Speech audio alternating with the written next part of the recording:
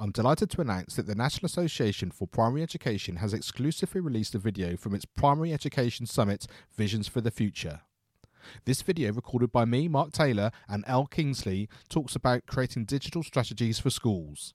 This video is available for you to watch now at educationonfire.com/blog, which I really hope gives you a taster of some of the amazing content that was available as part of that Primary Education Summit. That's educationonfire.com/blog.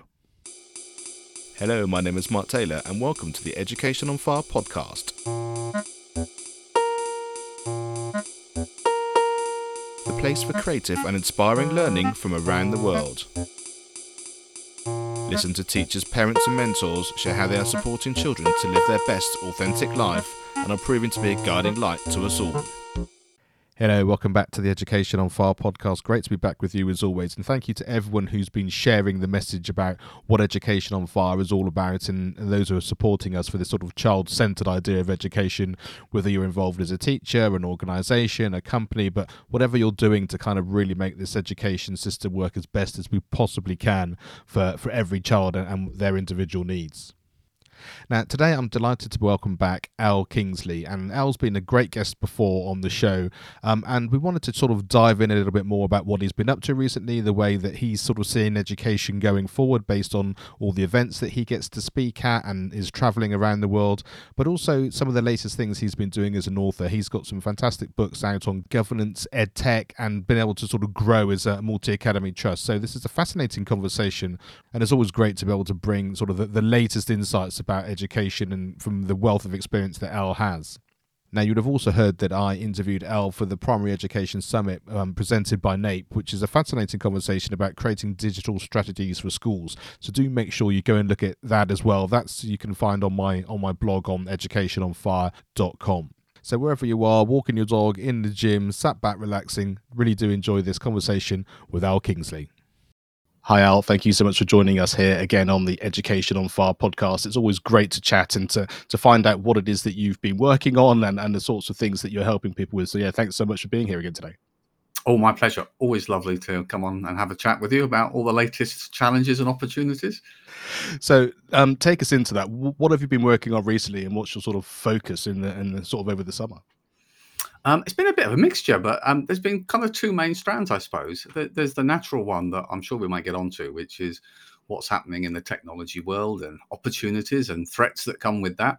And alongside that, on the back of having, very pleased to have some really positive feedback and engagement with my school governance handbook. I've been kind of working and crafting a new guide, which is for schools and multi-academy trusts as a growth guide. And I think on the back of the white paper that came out and then kind of quietly went away via the schools bill, but actually is still a driver from a government, everybody's still thinking very much about what is that strong and stable multi-academy trust structure, what are government aspirations for growth. And like always, I think whether you're in senior leadership, whether you're in governance, whether you're in the broader community and parental engagement, everyone's thinking about what are the options, what does that mean for our schools, whether that's about autonomy, whether it's about scale and opportunity. And so I really wanted to take lots of the questions that were being asked of me on the back of the governance guide and widen the lens, so to speak, and really craft together not just the challenges and why we're at the place that we are, but really to explore the different options as to how schools can move and become part of a multi-academy trust or form a trust or trust can grow, and really identify both the opportunities and also, like most things I try and do, Mark, not always present all the answers, but present the questions you should be asking, the things you should be thinking about to try and make that topic a little bit more accessible for everybody.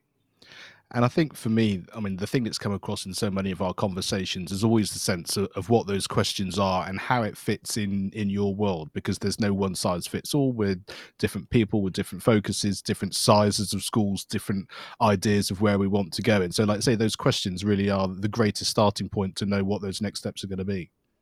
Absolutely. And that's something that always resonates loud and clear. I think, as always, the one unhelpful strand that was part of that original conversation was throwing in this 2030 expectation. And I always think what we do in our schools, fundamentally, we do things for the right reason, whether it's alignment of vision and values with other schools, whether it's about opportunities where there's definitely a win-win. Thinking of the kind of Sir David Carter model of every school being a net contributor to your multi-academy trust. Looking at the opportunities that focus around some of the biggest challenges we have in education right now. So thinking about things like staff retention and recruitment. Actually, scale provides opportunities for staff to progress, but remain part of your trust and your broader ecosystem. And those challenges are all about the right fit at the right time. And a clock ticking is never helpful. In fact, in education, whenever people look at short-term solutions, they rarely have long-term sustainability and value. So that 2030 has kind of been dropped away, albeit the aspiration about scale and strength is still there.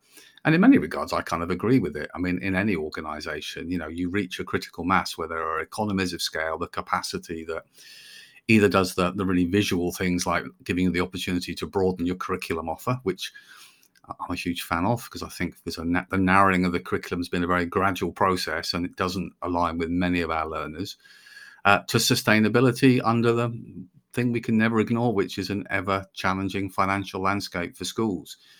But at the same time, I could say that within our own trust, and I can say that because it's one of our variables, that we are looking at expansion. But clearly, we wouldn't want to take 2 or 3 new schools on at the same time. That would have the risk of not only undermining an effective due diligence process, but also would absolutely risk taking capacity away from our core schools. And the one thing you don't want to do is grow and actually impact on standards at the same time. So pace and fit are really, really important. And some schools have done it for many years, whether it's just simply extending your PAN or an age range, or maybe adding a specialist hub or extending your provision into sixth form. But now we're seeing this landscape where already, the best part of half of our primaries around the country are part of the academy landscape, nearer 2/3 when it comes and beyond when it comes to secondaries. But that's quite different depending on where you are in the country. So there's places in the northeast where it's pretty heavily all local authority still, and on the south coast where it's pretty much exclusively academy. And that comes back to that one size fits all. Different places are at different points. Uh, and sometimes the drivers are the wrong way around. They're the negatives. My local authority provision is being diminished and eroded, and therefore there's no value there. So I need to look for a new home, for want of a better term. A rather clumsy way, probably, of exaggerating it. And then for others, there are groups of schools coming together and saying, actually, we can work together cooperatively and form our own map. We share values. We've got different skill sets across our leadership. And ironically, the biggest factor and driver, whether we like to admit it or not, tends to be at the point where senior leaders retire or move on. It's the change of head at the top of the tree that tends to be the catalyst for a review of whether this is still the right position for our school or whether now's the opportunity for a change. Being open and frank about that, and I think aligning the questions, is very much the same strategy I've tried to do with both the EdTech and the governance side, which is actually, if you get everybody around the table who's a stakeholder and you present the kinds of question and the conversation to be had, every school will draw a different set of priorities and potentially results to that conversation. But never underestimate how powerful it is to actually at least get everybody on the same page, having that conversation. And time's been the one kind of key element that we've all been really struggling with the last few years. So making time for those conversations is really important. And I think it's interesting, isn't it, when you're talking about that, almost sitting down around a piece of paper and writing all these things out, because I know certainly for me, it's so easy to overestimate what other people's understanding is, even if they're within your sort of cohort of teachers and staff, because in your head, you know what you're thinking, especially if you're, like I say, in the senior leadership.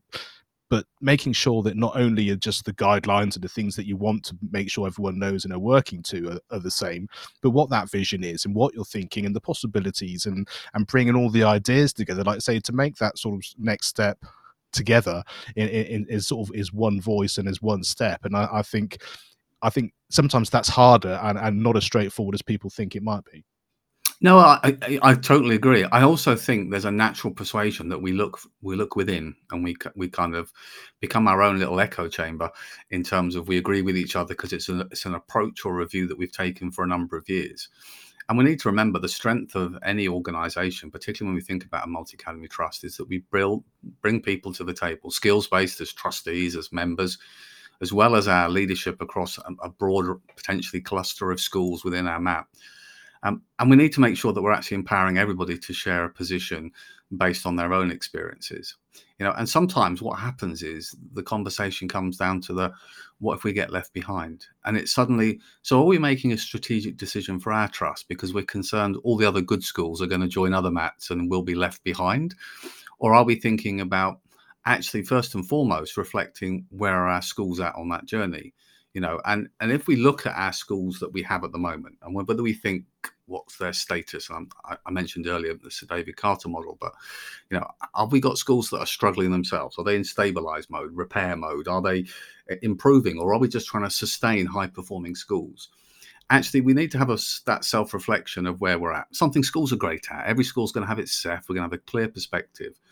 But when we're looking at growth, there has to be a purpose. There has to be a purpose that says we're adding value, whether it's capacity, whether it's specialism and skills that are going to be brought into our cluster of schools, whether it's an opportunity for our middle leaders to develop and transport their skills from one school into a new school that's joining our trust.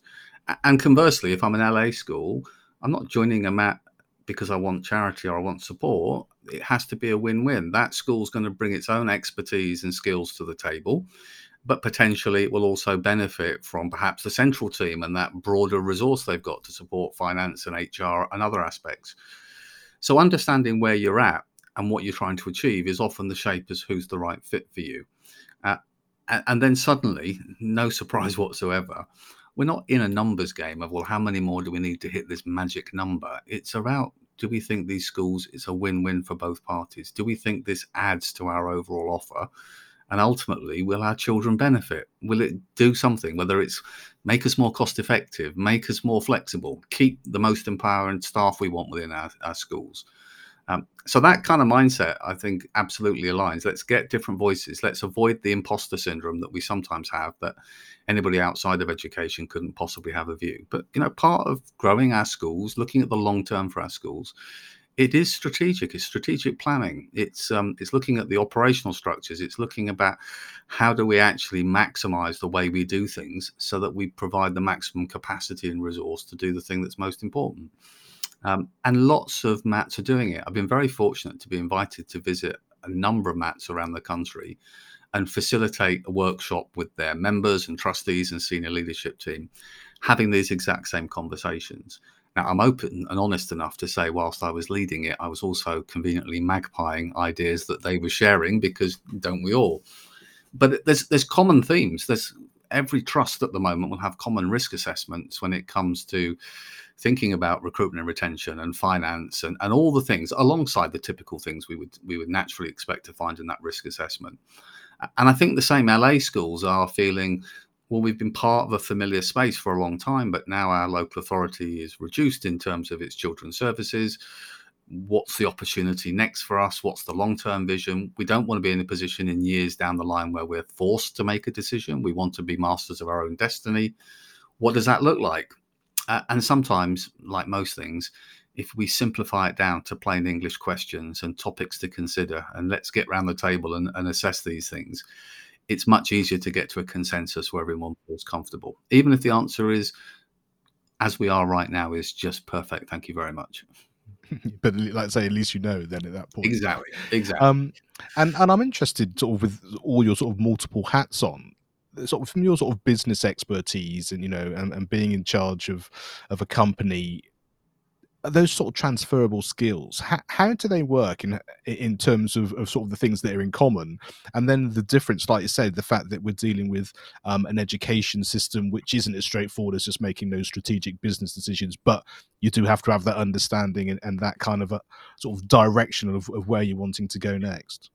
Surprisingly, there's an awful lot that's transferable. If we think about running a fictitious technology company, I won't use my own, but it could be any company. Some of the pressures we have right now are financial. We've had a difficult period during the pandemic that's affected business around the world, and that affects any kind of company in all structures. We have the challenge with staff recruitment and retention. The new hybrid workplace means that people can continue to live in their local area but work for a tech company in California or Mongolia. So suddenly there's greater competition for jobs and places, and in some cases the other way around, some unexpected redundancies and so on. There's the how do we operate more effectively and efficiently as a business.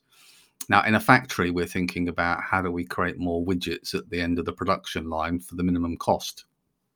In a typical human-based business, we're thinking about how do we get most productivity out of the person. So a salesperson, we're thinking about how can we maximize their time and their performance dealing with customers and selling software. Well, although it's something far more valuable, thinking about how we have operational efficiency in a school so that teachers have more time to engage with their learners and actually do the important job rather than spending more time navigating clumsy systems or replicating input of data or writing things when they could use an audio note for parents or facilitating better time where they can do hybrid working for parents' evenings. All of those things follow through. And as we look at the scale across the country and the majority of schools, we have that, as I've explained, that cohort of local authority schools. But even within the multi-academy trust landscape, the majority sit in the SAT, the single academy trust, or the 2 to 3 school MAT scale. That it's a much smaller percentage, which are the big boys. But as we scale, there is always going to be more and more pressure on those, what I would call transferable commercial skills of operational efficiency, systems efficiency, HR and finance efficiency. Because the more efficient we are at actually operating the enterprise, the more money we've got and time we've got in the pot to do the thing that's really important, the teaching and learning. So I think they are really transferable. I might add it works both ways. There's a lot of people I meet who go into governance with a mindset of, well, I'm going to share my expertise, full stop. And actually, very quickly, you learn if you get involved in governance in schools, you don't just share, but you also learn. You learn lots of the strengths that happen within the education sector that you can take back into the business workplace that adds value the other way around. And that's a really important mindset that people need to kind of hold on to because it is absolutely a two-way street. But I think increasingly, it's sad in a way that we have an education system where we're relying on external voluntary support alongside putting just more and more pressure on our paid workforce. And there isn't extra capacity coming centrally into our education system. But without a doubt, in any organization, there are always ways to be more efficient. And I would argue right now, the most important measure of efficiency is freeing up time, which is where lots of these conversations, end up being shaped. And you mentioned before about sort of the Northeast being much more sort of local authority based and the South being sort of the opposite of that. Is that purely the strength of the local authority? Is it just the fact that the landscape starts to move and therefore you sort of get that snowball effect? It seems like an interesting distinction. Yeah, I mean, certainly from my research, it's not linear. It's not as global as the North is more local authority, the South is more academy. Although maybe if you averaged it out, it might fall that way. It seems very much county by county. There are differences, and because of that, I think it's probably reasonable to draw a conclusion. It comes down to the strength of the local authority provision. But it might also come down to the fact that as soon as you have a number of academies form where they are successful or they are active, that can often be the catalyst for others to want to follow suit. It is really difficult to understand because, you know, much of the benefits that I talk about in terms of the academization process, I'm very much a fan of community, local based academies where you've got the genuine way and opportunity to share capacity and resource amongst your schools. And with that in mind, I'm thinking, there need to be a few miles apart so that teachers, staff, resources can be shared. And sometimes bigger mats fix that by having hubs in different locations so they can still have that local bit. But if you're in a large county where you've got a large swathe of rural schools, that becomes much harder to actually do. Those economies of scale don't change. If your primary schools are 40 miles apart, you're not going to be sharing TAs or the receptionist at the front of the door or the site caretaker or many other resources.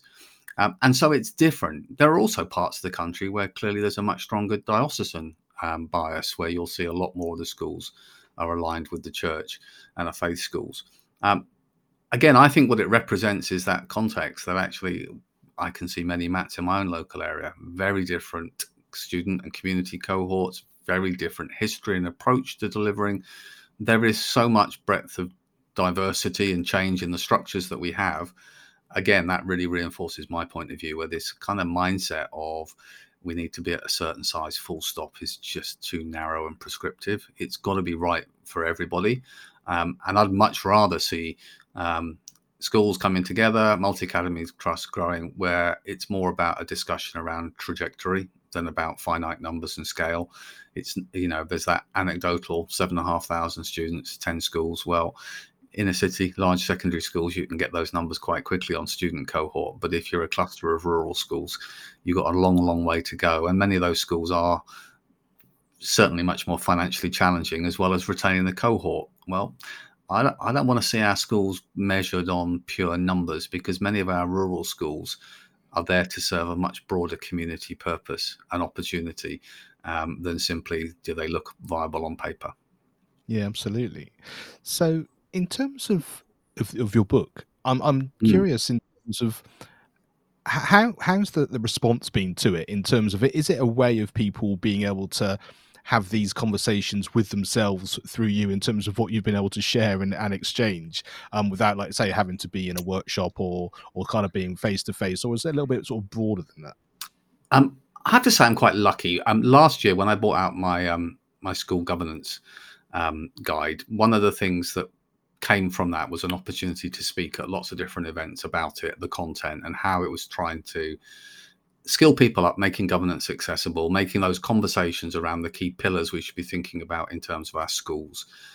And that became the catalyst for people asking questions afterwards, which was, but what about the current context? What about growth? What about scale? How do we think about those things?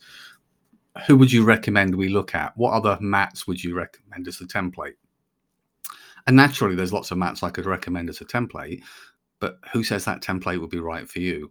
And I'm not one for saying you should follow X, Y, or Z. Quite the opposite. It's, I want you to understand the questions they thought about when they came up with their strategy that's resulted in what you see now. So because there was lots of questions facilitated from it, that kind of helped shape for me a little bit about the kinds of topics that I needed to focus in on. And that included not just thinking or reflecting about where you're at now, thinking about the opportunities for change and growth, what the different strands were. And again, some counties, there's lots of investments on the free school program for specialist schools. In others, the free school program was quite active. It's gone a bit quieter. Latest wave, there's a pot of money there. I think the current wave 14, there's something like 60 applications, and probably 15 will get approved. There's so many other variables that actually unpicking it was the key. But then, like always, people are always like, well, okay, we can get the context, but what are the kinds of questions that I should be asking? So what I tried to do was reflect both on the current challenges, the things that are best practice in terms of doing a due diligence and thinking about that challenge, but also being mindful of what I've done myself, both being successful in a number of free school bids previously in previous waves and building a new secondary, new primary school, and also having new primaries come and join our MAT, where we've undertaken that due diligence process to actually look under the covers at the school, its finances, its physical estate, making sure we've got the right alignment of values. Is it a good fit? How will we make sure that staff feel reassured as part of that 2P process? Just trying to unpick it all. And I always come back to that kind of mindset of, sometimes we get a bit carried away with the language and we get too technical and we try and make it some really complicated process. Certainly, if you get your solicitors involved in a school transfer into a MAT, it's a lengthy process and a complex process. But actually, for the people around the table, it doesn't need to be. They're plain English conversations and questions. If somebody gives me a question, a checklist, I often use good old Donald Rumsfeld as my example. It's, we can all Google stuff, but it's not the known knowns. It's the unknown unknowns that's the challenge. And you can't Google and find a list from somewhere of questions to ask if you didn't know you needed to ask the questions. So lots of signposting, and I think it really follows on. So you've got one guide, which is about how do we get the most out of our governance within our schools, whatever the shape and size of the school. And then the second, which is now moving on to a slightly broader strategic thinking. How do we both assess where we're at the moment across our schools and how that might shape our next steps for growth moving forwards? And one half naturally feeds into the other, because if I'm at a point right now where there's lots of challenges and capacity needed to support my current schools, then clearly right now is probably not the time to be adding to the mix. Conversely, there might be a pressure point where another school with a particular set of skills or experiences or simply capacity would unlock both for that incoming school and your existing school's opportunities to grow quickly. And I love that idea of the solicitor. It just reminded me of buying a house. It's that kind of, it's incredibly complex and incredibly important, but often it's just a sense of you've done your due diligence, you know where you want to live, why you want to live there, and all of those things that have gone into the mix. And then you go and look at somewhere, you get a feel for it, you know it's the right thing, you check it out, and then the rest of it is complex. You know, you've got solicitors involved and you've got surveys and all the stuff that goes with it. But the people who are there, the person selling and yourself, often think this is it, this is the way forward. And as we know, it doesn't always work out as straightforward as that. But I think that, like I say, that the starting point is actually very straightforward and a sort of a good sort of feeling idea. Absolutely, and that's always been my ethos. I think the best way you make any conversation in education, whether in previous books around technology or whether it's in governance and growth, um, if you want to make sure that everybody is able to contribute to the conversation, you need to structure the questions and the language in a way that's accessible to everybody. Frankly, it's no different to what we do in the classroom, wearing a different hat and focus, but the same applies for our leadership, which is let's not, I don't write books to try and demonstrate how much I know about a topic, because there's always somebody who knows more than you. I try and keep it simple. They're not quite idiots' guides, but they're very much meant to be. Let's make it accessible, and in doing so, we'll all learn something from it. And that, I think, feeds back really nicely. Like we said, getting around the table and having that blank piece of paper. So often it's just bringing all these things together so that you've got a coherent idea, like say, list of questions, a conversation that you can go through, which is just, now we know where we are. We have a blueprint, even if it's only a thought blueprint, in order to take you on to your next step and understand where you are. Absolutely, absolutely. So exciting times, and I'm really looking forward. That's due out the back end of June, so fingers crossed for that. And tell us a little bit about some of the in-person stuff that you've been doing recently. Of course, we're still post-pandemic, and people are kind of Mm. um, still a little bit wary, but it does sort of feel that the world is opening up and people wanting to spend more time together and getting that sort of in-person interaction, which I think we have all missed, and there's a great benefit of. Yeah, I mean, I've been very fortunate. I get an opportunity to go and have a ramble and amuse at all sorts of different venues. So over the last few months, I was speaking at an event in Dubai. I was chairing a discussion around the metaverse and opportunities that sit around that. And lots of us talk about, the concepts of virtual reality. Often think about Meta and think of Facebook and others, but the opportunities that tie in with extended reality, XR, and robotics and STEM learning and those kind of opportunities. At BET, which is not that long ago, I was involved on a panel where I'm co-chair of a work stream with the Foundation for Educational Development and the OECD, looking at their future measures for high-performing school systems. So many will be familiar with the PISA rankings, taking that snapshot across those key academic measures for 15-year-olds and building our international league tables of high-performing school systems. And in a very positive step forward, they're now looking much more for measures around education systems that promote human flourishing. And that human flourishing means not just the academic in terms of those core subjects, but much more focus on skills, cognitive skills, critical thinking skills, digital skills, resilience, um, the broader self, which is very timely with our challenges around SEMH in our schools, but even down to measures of how we instill in our children that ability to understand a sense of wonder and awe. When we look at a fantastic landscape or a beautiful painting or a piece of music, where do we get those measures from? And the skills bit really is why I got involved, because apart from one of those strands being around digital skills, an area of my expertise, something I've been talking about a great deal over the last few years, and hopefully a few people are listening, and I know there are many others sharing a similar view.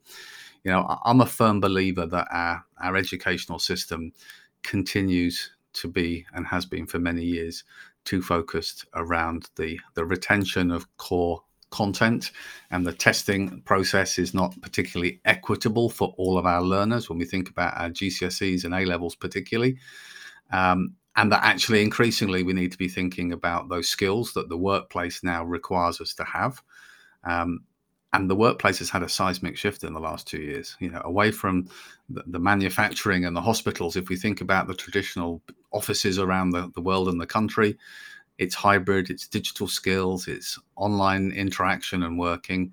The number one things employers are looking for people, their new graduates coming into their organizations, are their communication skills, their relationship skills, their critical thinking skills, their resilience.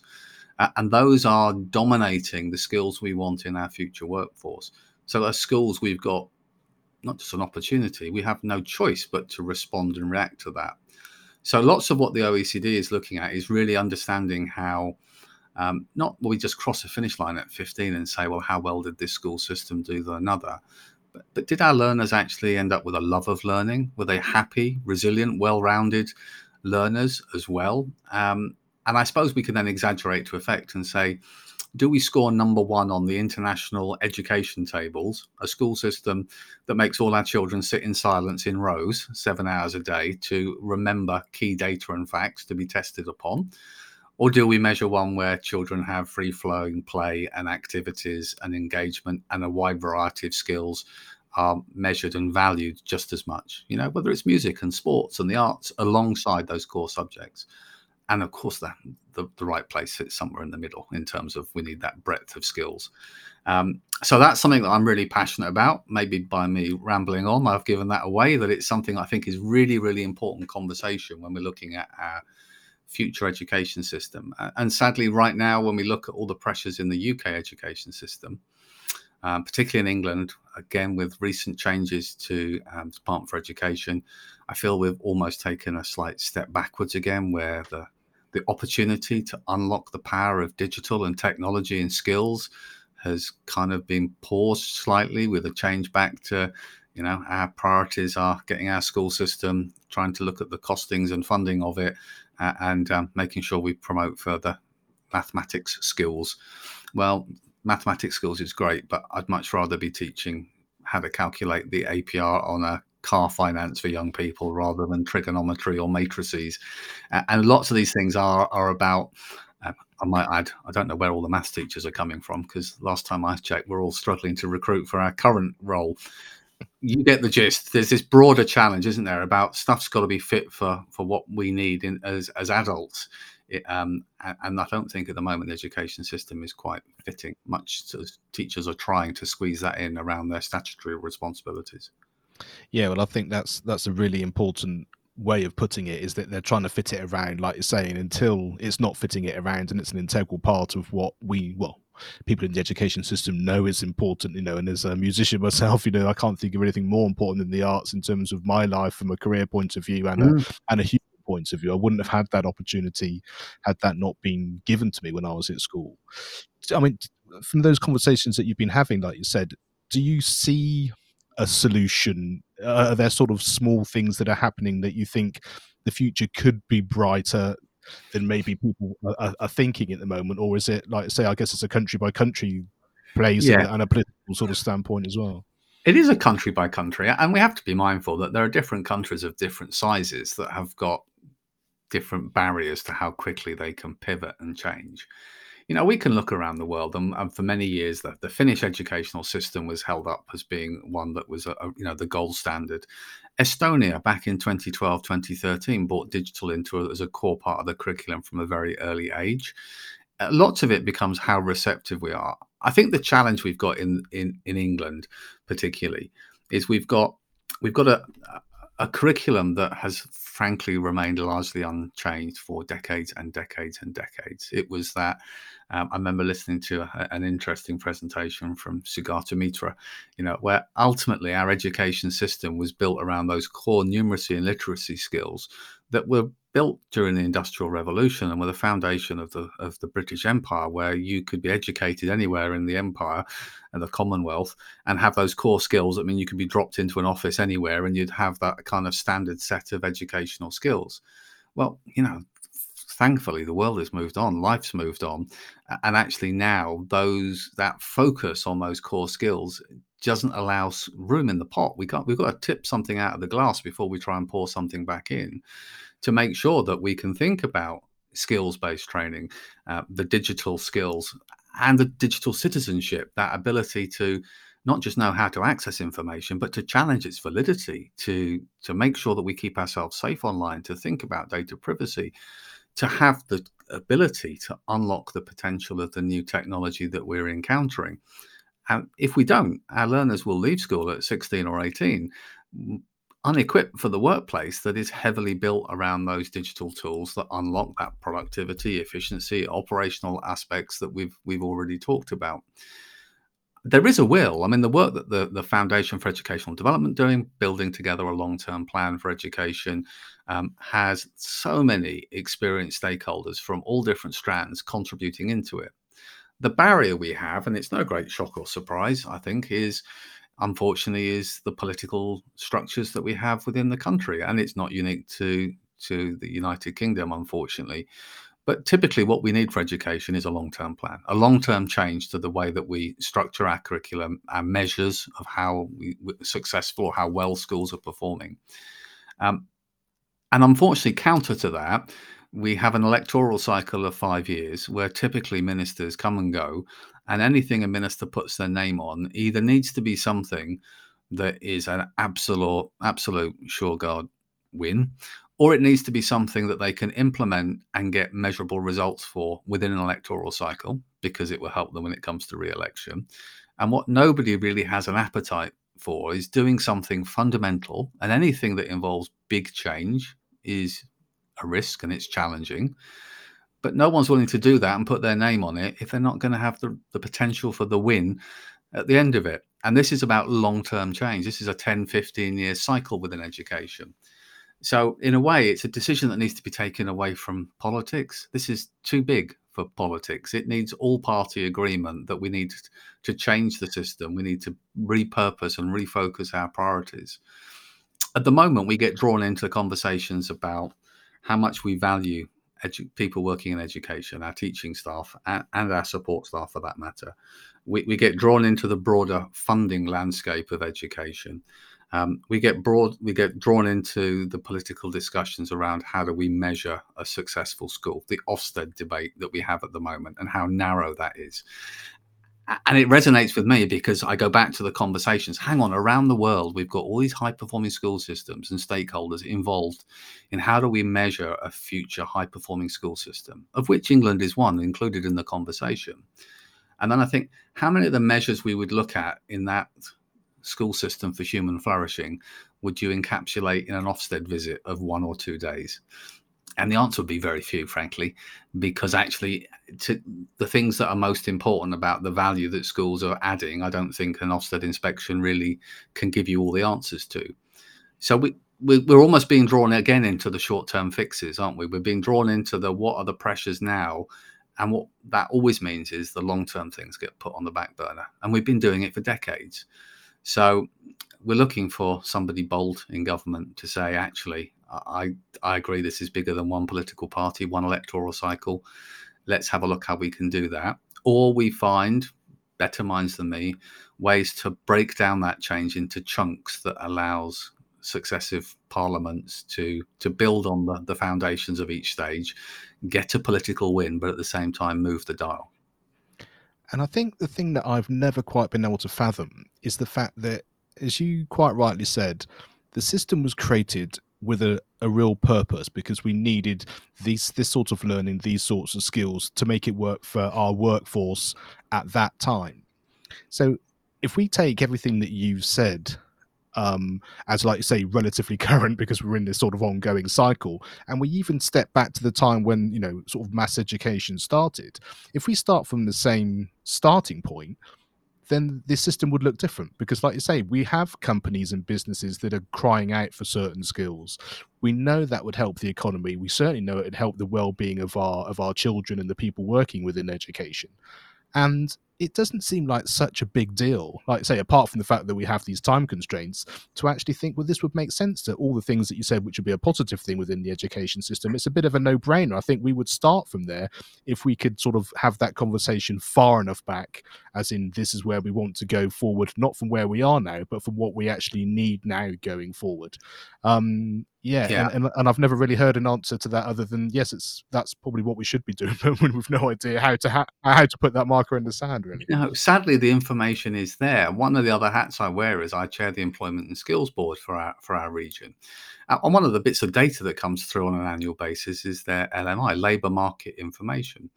And so not only does there a wealth of information across each region about the skills that employers are looking for, where there are deficits in individuals and availability of workforce, which is fundamentally linked to government aspiration of the best way to grow our national wealth is to grow through economic growth. Well, businesses can't grow if they can't recruit people. And alongside that, we've got that second focus, which we've rightly had lots of focus on, has been about place-based around our country, about the economic divide, the limits of opportunity for young people and for adults, depending on where they are in the country. And suddenly, in almost like a seismic shift over a few years, we've moved to that point where, well, you might be educated in this county, you might be working in maybe a former mining town that when you leave school, and the jobs previously would have been 2 or 3 key employers in your town. But now with the right skills, you can work online and work for anybody anywhere, or you can access online courses to develop your academic credentials and your skill set. It's changed to the conversation we were having 2 or 3 years ago, but all of those key building blocks that allow you to unlock that change are built around a premise that we will change in some shape and form our educational journey to equip people with those digital skills, those cognitive skills, those online researching skills, the tools they need to allow them to unlock that opportunity. And so, ironically, we're now talking about the opportunities that are there, but we seem to keep missing about how we empower young people to actually grab them. And I guess AI is probably part of that in some ways, isn't it? I mean, I have limited experience of it so far, but it just seems to me that people seem to be concerned about the way that may well present problems. But Yeah. all it's doing, from my understanding, very much is it's giving you a version of what you could have found out yourself, but organizing it in such a way that you then have it there ready for you to use immediately. And like you say, that is just the next step forward of what we already had from doing our own Google search and collating all the information and putting it into one place. And like I say, if we're not having those conversations and teaching people how to use that for the best practice, and then saying, is this actually factually true? Is it something I want to present as my work? Is it something I want to present as something which I think has been supportive? Then it really does become a minefield of of not understanding how society is going to grow going forward, which is probably people's biggest concern for the moment.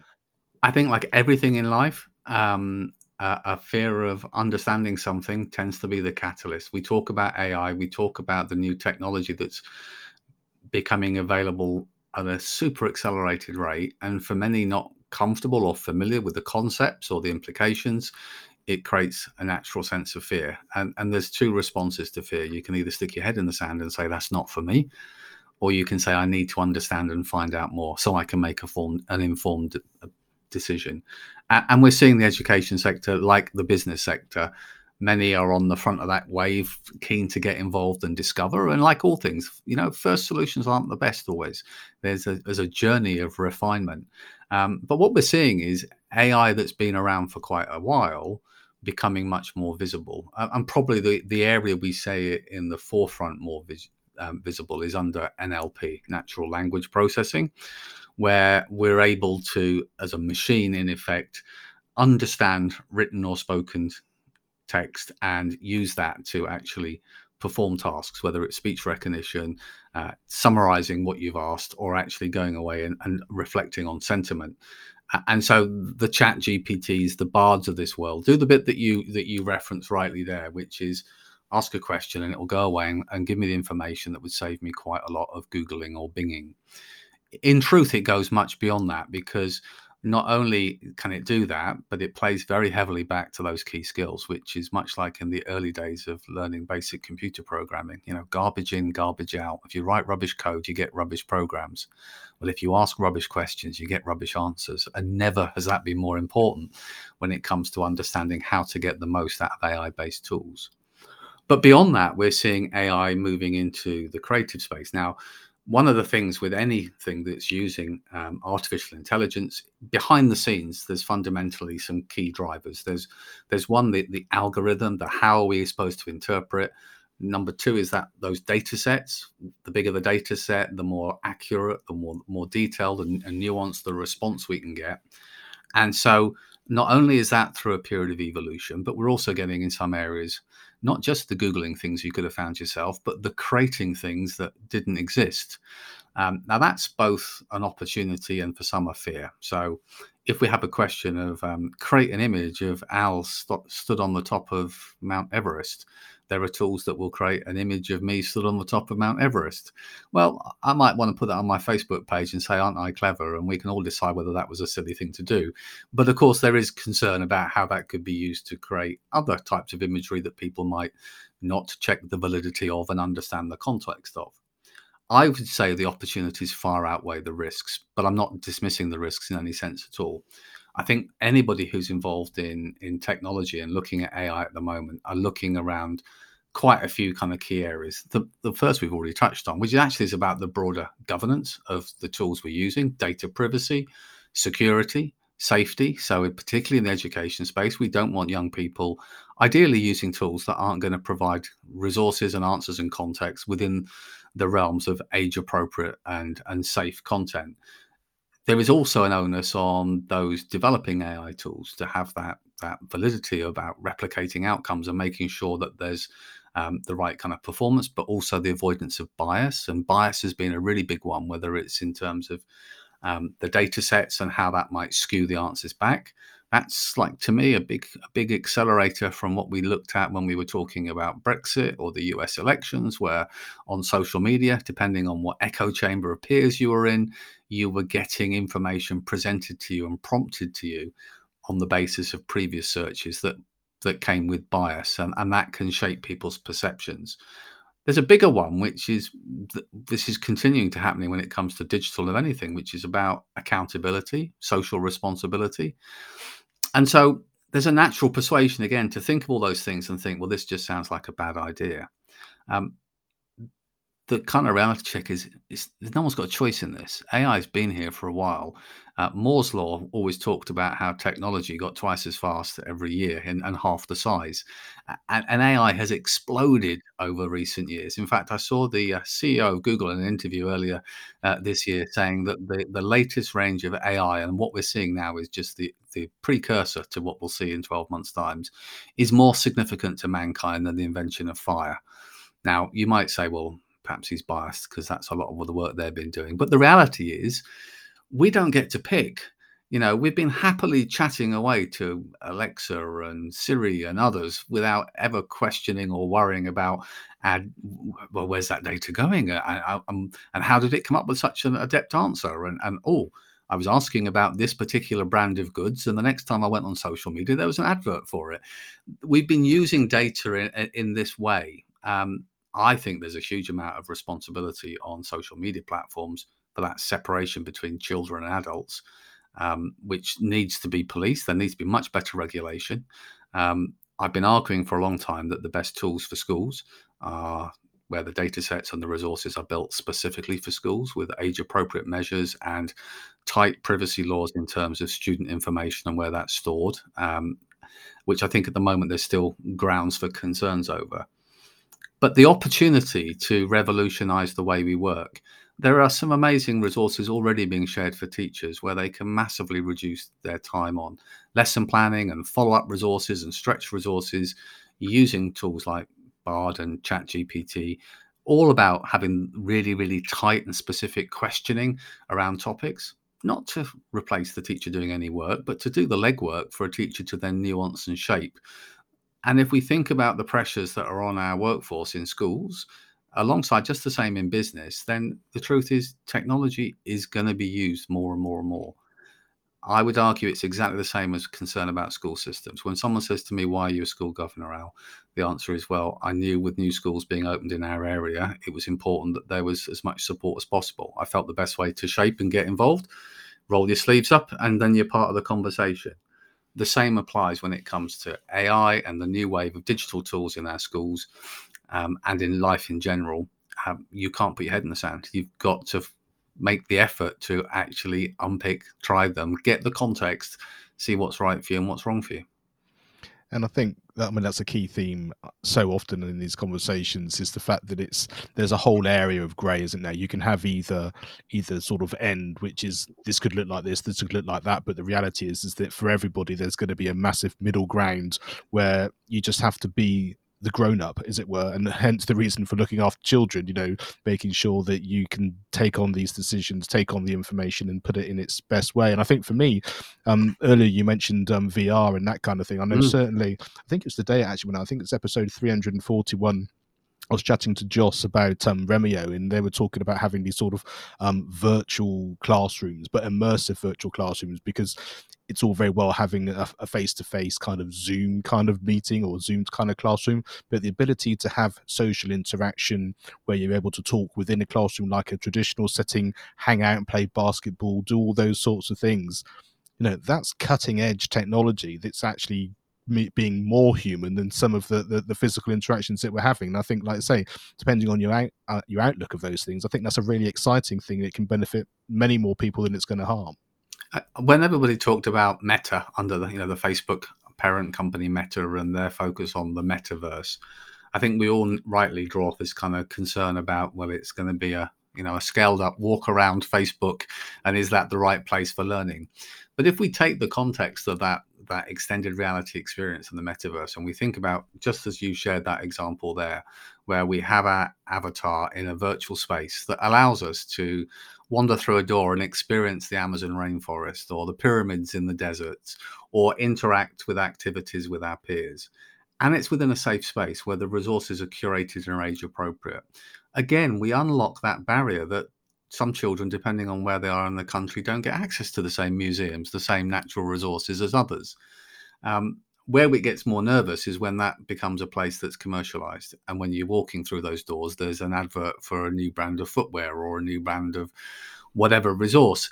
And that's where I think there is always going to be that natural pull that says, whilst these resources will happen, and as always, demand will be the driver of whether there's investment and further growth, there's still a really strong argument for trying to make sure that we look for evidence-specific, evidence-informed education solutions as well.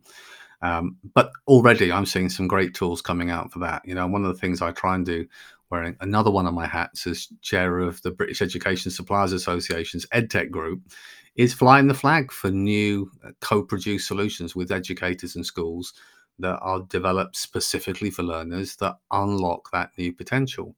And again, these are all things that compete, frankly, with a government policy of same old. But what we want is innovation. And ironically, if you're outside of the UK, we are seen in the UK as being one of the leading creators of edtech and innovation around the world. And yet within our home nation, it's something that tends to get slightly less visibility from a governmental point of view. Well, I mean, as always, it's absolutely fascinating to chat to you. And I think the thing that I love the most always is the fact that no matter which strand of education we take and the kind of ideas that we have, I think it's the people in that connection which is always at the heart of everything. And it's the conversations, the people you're working with, the people we're trying to support within education, and how people are coming together, which is key for our growth, but also sort of key for certainly the learning of everyone within our schools. So yeah, thank you very much for your time. Thank you so much for the conversation, and just tell people where they can go to find out more, certainly in terms of the book, but in terms of somewhere you'd like them just to find out more information about what you're doing. You can find out lots of things I'm doing wearing different hats at, not particularly surprisingly, alkingsley.com. You can find me at netsportsoftware.com. In terms of my books, if you have a quick Al Kingsley on Amazon or on John Catt Education, you'll find my books on EdTech, governance and growth. Fantastic. Al, thank you so much indeed. My pleasure. Thank you. Thank you for listening and being part of this wonderful community. With over 300 episodes, I've collated 20 resources from guests that have been on the show to help you in your educational journey and those of you involved with young people. Just go to educationonfire.com and you can sign up on the homepage. Thanks for listening to the Education on Fire podcast. For more information of each episode and to get in touch, go to educationonfire.com. Education is not the filling of a pail, but the lighting of a fire.